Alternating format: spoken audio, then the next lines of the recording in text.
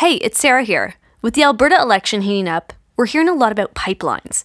So I thought it was time we revisited Aaron Reynolds' conversation with environmental history professor Sean Kheraj, outlining the history and significance of pipelines in Canada. Enjoy.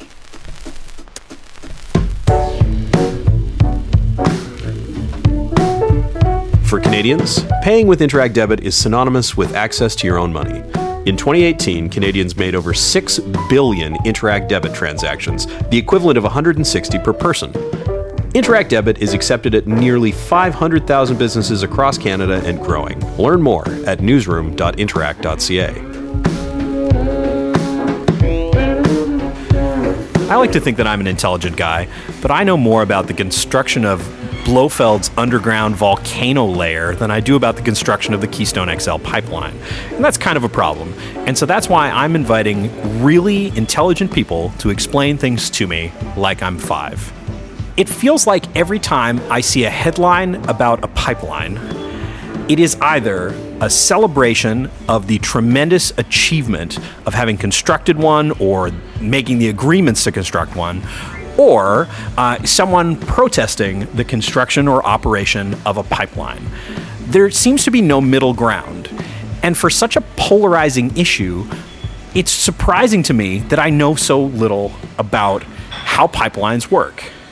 To help me with that today, I have Sean Kheraj, an associate professor of Canadian and environmental history at York University. Thanks for joining me. Hello, thanks for inviting me. So I have the most simple and basic question about pipelines, which is what moves by pipeline? Because I was thinking about it, I'm thinking in my head it's a tube and like something that's like liquid or something like that goes in it and it's pushed to another place or something like that. But I mean, we don't move milk by pipeline. No, not by long distance pipeline, but I'm not going to talk about milk. I'll talk about what's in energy pipelines. Yeah. Pipelines carry all kinds of things, from water to crude oil to diluted bitumen to natural gas. Okay. So when we're thinking about energy pipelines in Canada today, the primary products that are shipped by pipeline are liquid hydrocarbons, and that's a whole range of liquefied petrochemical products, from raw crude oil, diluted bitumen, to fuel additives, to gasoline and jet fuel can be shipped by pipeline. But pipelines can also ship condensed gases as well as liquid hydrocarbons. So we have large trunk natural gas pipelines in Canada that go across the country. And so we can ship liquefied versions of hydrocarbon energy and natural gas or gasified versions of hydrocarbon energy. Okay. And so it's both like the raw materials for production of things like gasoline and then gasoline itself. They ship by pipeline? So pipelines ship both the raw materials for energy production as well as refined materials. So if we think about a long-distance trunk pipeline like the Trans Mountain pipeline that ships primarily crude oil and diluted bitumen, which are raw fuel sources. But at a refinery, there are all kinds of smaller pipelines that will ship refined products, and there are refined product pipelines that ship those products over long distances as well. Holy moly, okay.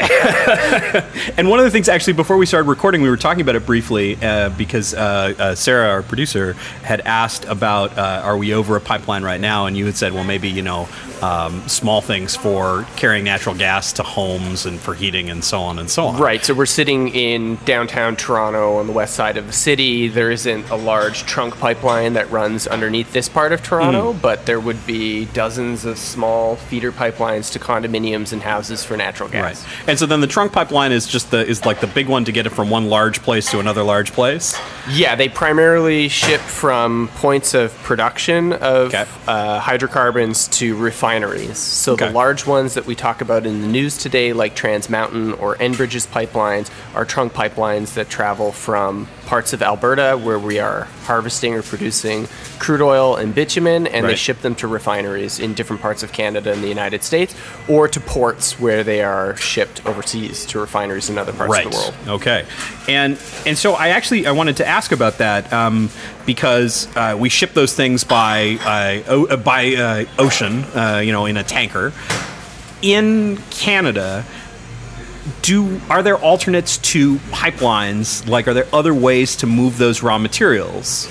So there have been historically a variety of ways that, let's take crude oil as an example. Crude oil has been shipped. So at the beginning or the advent of the modern oil industry in North America, crude oil was shipped by barrels, which is where we get the term barrel of oil. Okay, that makes sense. So literally wooden barrels of oil. And in Pennsylvania, which is North America's first oil boom, center of North America's first oil boom, crude oil barrels would be shipped by raft on rivers. Oh, okay. So that would be the fastest way of shipping it to market. It would be drawn by horses on wagons to rafts to be put onto rivers and then sent down river to cities at the mouths of rivers where there are refineries. Okay. And as you can imagine, that system of moving oil produced a lot of leaks because the barrels weren't 100% watertight, and rafts on rivers were prone to flipping and losing barrels into the rivers.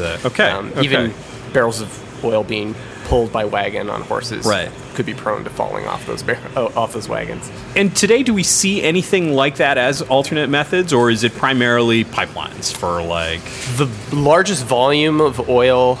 Let's see. Two primary methods of shipping oil today. I'll say three. Three primary methods of shipping oil today include tankers via transoceanic shipping, pipelines for terrestrial-based shipping, and trains. Okay. And those, for most of the 20th century, have been the primary, or at least the second half of the 20th century, the primary ways we move oil. I have definitely seen like a tanker car on a train. I grew up building model trains with my dad. We had an elaborate model of just like a train filled with tanker cars. So those are things I remember from my childhood. Although I don't know that I have seen them as much lately. Like, is there a shift from one to the other, or are they still? No, I mean, a lot of oil is still shipped by rail today. I'd have to double check for sure, but typically speaking, the very largest volume of liquid hydrocarbon products, we're just talking about that, not natural gas, are shipped by pipeline. Okay. And rail and tankers maybe get close, but I would say terrestrially, rail does not ship as much as a pipeline. Though that started to change with North Dakota's oil boom in the recent years. Okay. So North Dakota isn't as interconnected via pipelines to refineries, and so they use trains. Or have increasingly used trains to ship oil. And is there like a clear advantage of a pipeline over a train? Pipeline can ship a lot more oil than a train. Okay.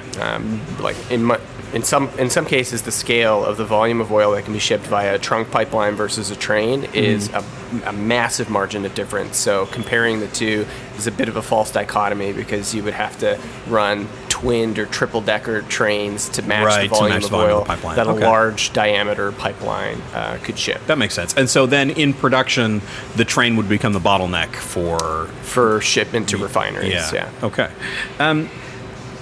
How does a pipeline work? I would encourage you to speak to a pipeline engineer, which I did a couple of years ago. So I'm not an engineer, I'm a historian. Obviously, these are complicated envirotechnical systems, but some of the basics of the engineering of a pipeline are more or less what you might imagine. They are metal tubes that liquids and gases are transmitted through. Combines both gravity and pumping to move the product through the pipeline system. Okay. And at the very basic sense, that's how these things work. So when Canada's first transcontinental trunk oil pipelines were built, they're designed to maximize the amount of fall or gravity that can pull the liquid through the pipeline. Right, okay. And where gravity can't do the job, like getting across the Rocky Mountains in the case of the Trans Mountain Pipeline, and where you need to accelerate the speed of the liquid that's moving through the pipeline, you add pumps to it. And those pumps used to be powered by diesel, then they were later powered by electric pumps, which could be powered by anything from coal-fired electricity to hydropower. Okay. And do we, for those big trunk pipelines, are those things that are underground, or are those things that we see if we, went out to where they are?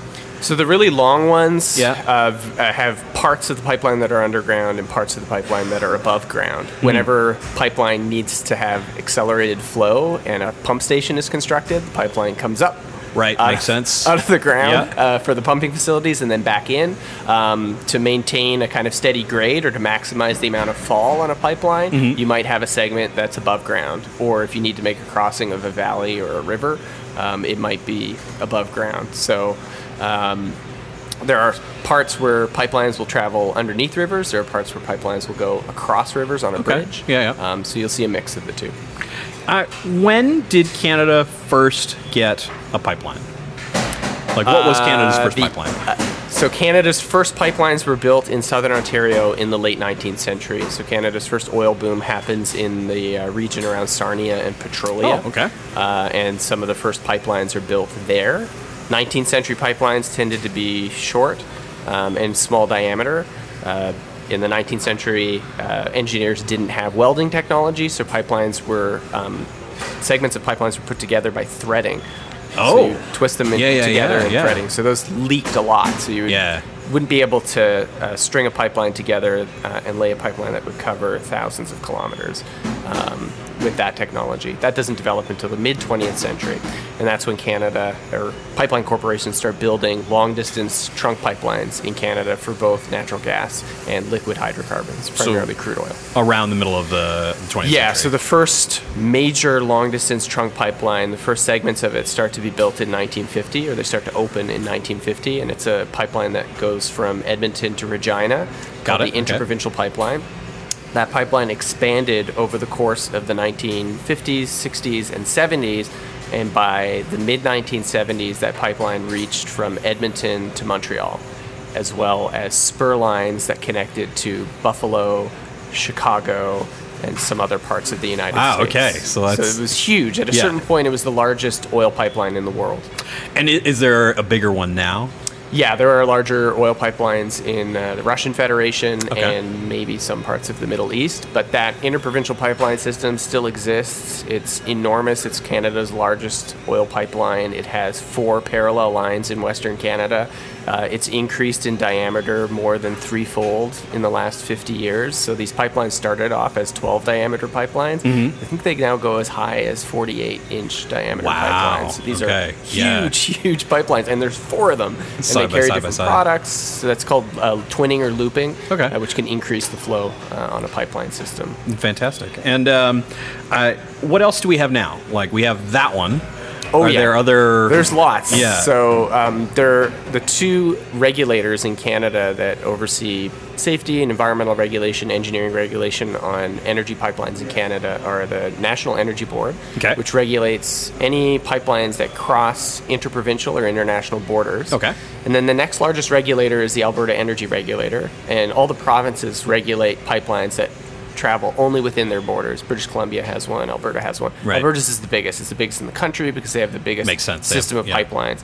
So the federally regulated pipelines, the National Energy Board estimates them to be about 73,000 kilometers of pipeline. And in Alberta, it's over 400,000 kilometers of pipeline. And do we have anything that goes like from one coast to the other? Do you have anything that goes that far?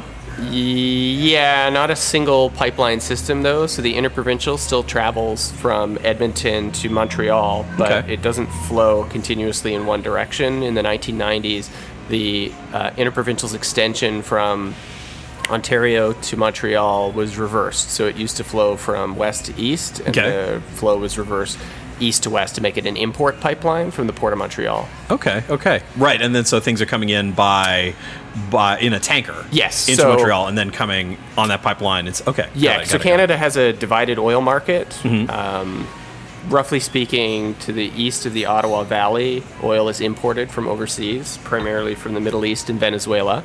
And west of the Ottawa Valley, Canadians primarily consume domestic oil from Alberta.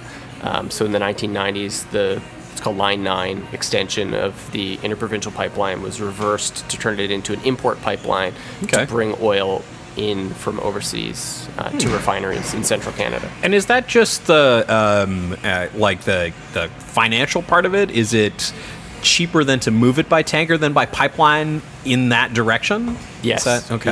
So a lot of the decisions about which parts of the country would consume which oil is driven by the price of oil. So the cost of shipping oil from Alberta to central Canada for much of the second half of the 20th century was not prohibitively expensive, but more expensive than bringing oil in from overseas. Okay. So it made more sense economically for Maritimers and Quebecers to consume Venezuelan oil than Albertan oil. Okay. So and that's interesting because that's both the cost of the oil itself and then the cost of shipping and then adding that all up and figuring out which is the... Okay. Yeah, because I can't, like, when I think about the idea of a pipeline, like, once it's constructed, are there a lot of operating costs on a pipeline? I mean, there's maintenance. Yeah, so if you think about, if a pipeline was driven only by gravity, the operating costs would be considerably lower. But there's an energy cost to running pipelines. So you have to burn oil to move oil, at least when these pipelines are first built. When their pumping stations are converted to electricity, then you're burning coal or you're running hydroelectricity or in some cases natural gas, and that reduces the energy cost. But pipelines have energy inputs to begin with. And you've got labor costs in terms of maintenance, safety. What other costs would you incur with pipeline operations? I guess those would be some of the primary ones I would think of. Yeah. So,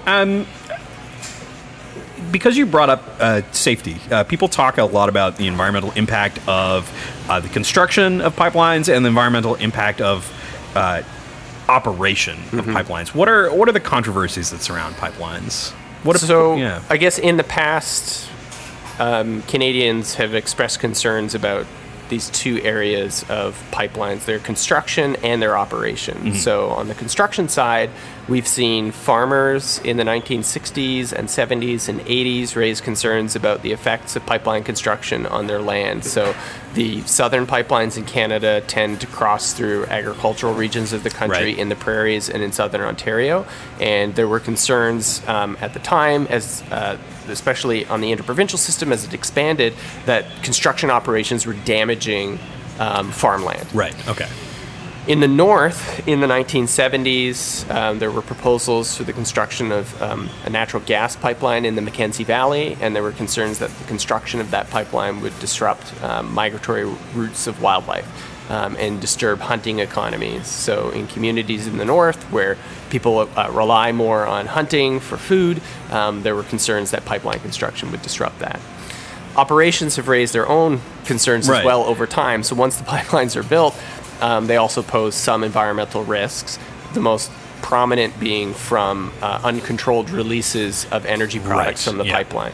In the case of a liquid hydrocarbon pipeline, you're looking at oil spills.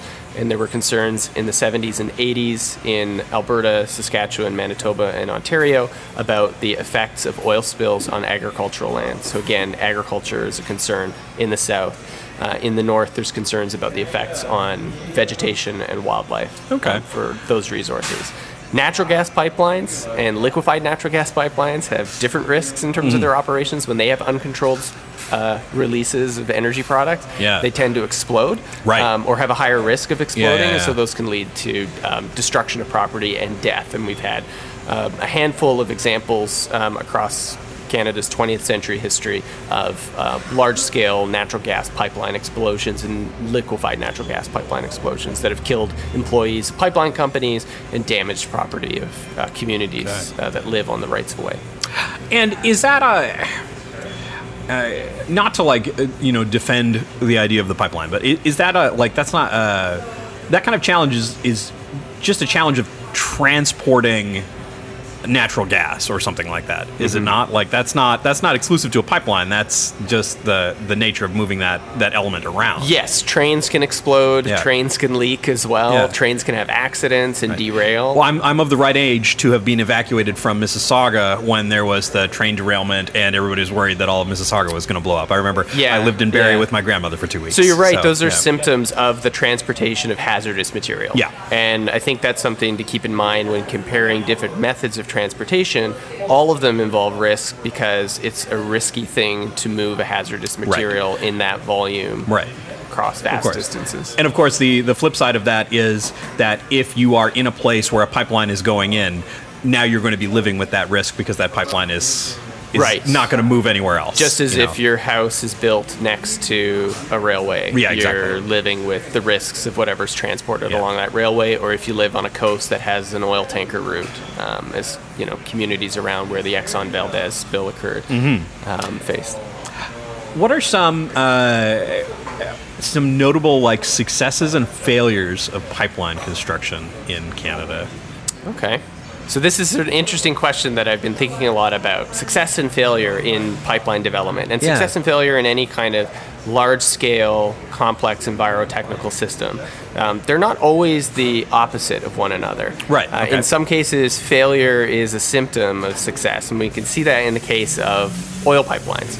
So looking over the course of the second half of the 20th century, from the mid-20th century to the 1990s, we've got data of how many times federally regulated oil pipelines had uncontrolled releases of crude oil. Right. And there's a little over 500 incidents that are recorded from about the early 1960s to the mid-1990s. The total volume of oil is in the tens of millions of liters of oil spilled into the environment.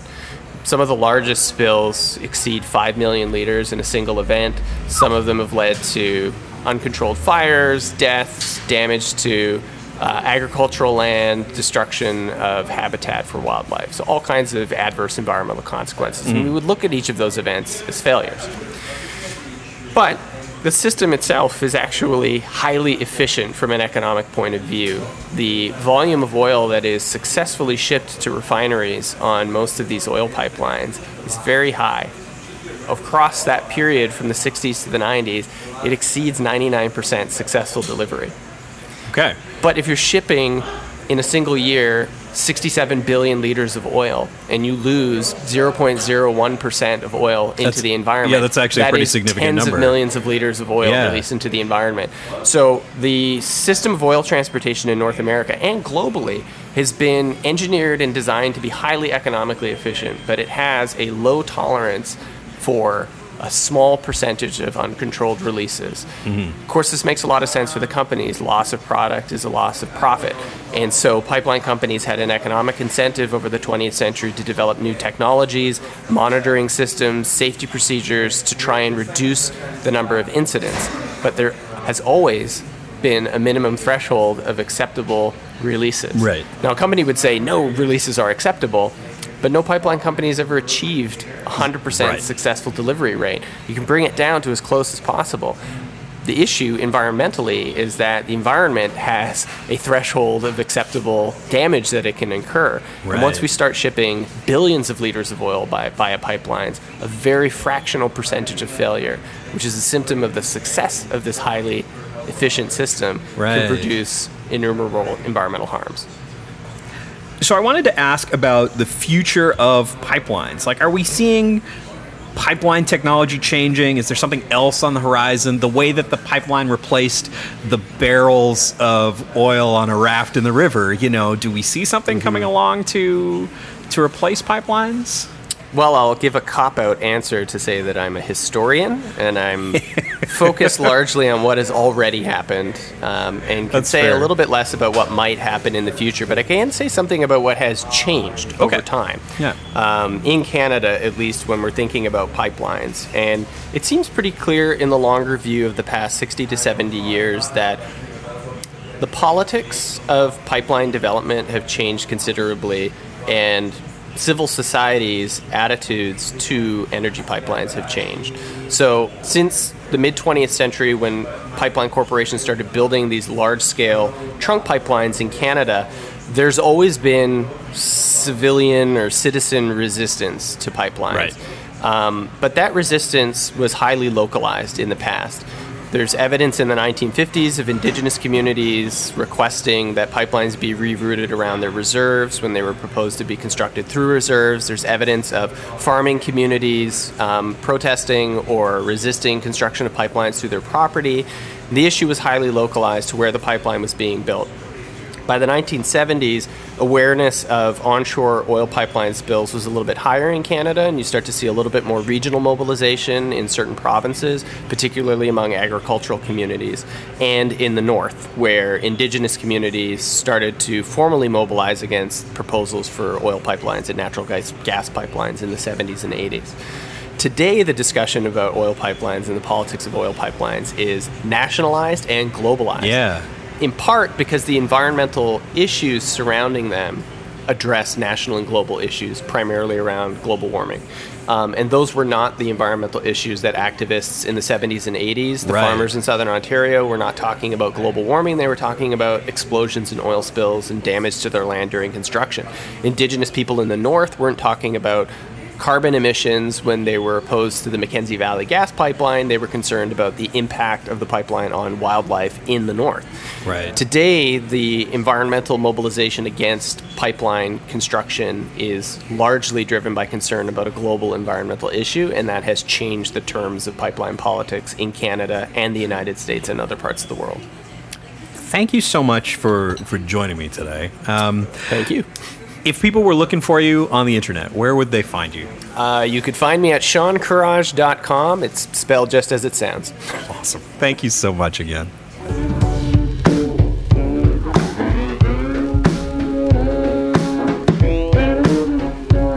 Interac helps Canadians access their funds their way. Products like Interac Debit and Interac eTransfer have made money mobile, taking it from the confines of traditional banking and ushering it into the digital age. As consumers adapt to new technology, so does Interac. Learn more at newsroom.interac.ca.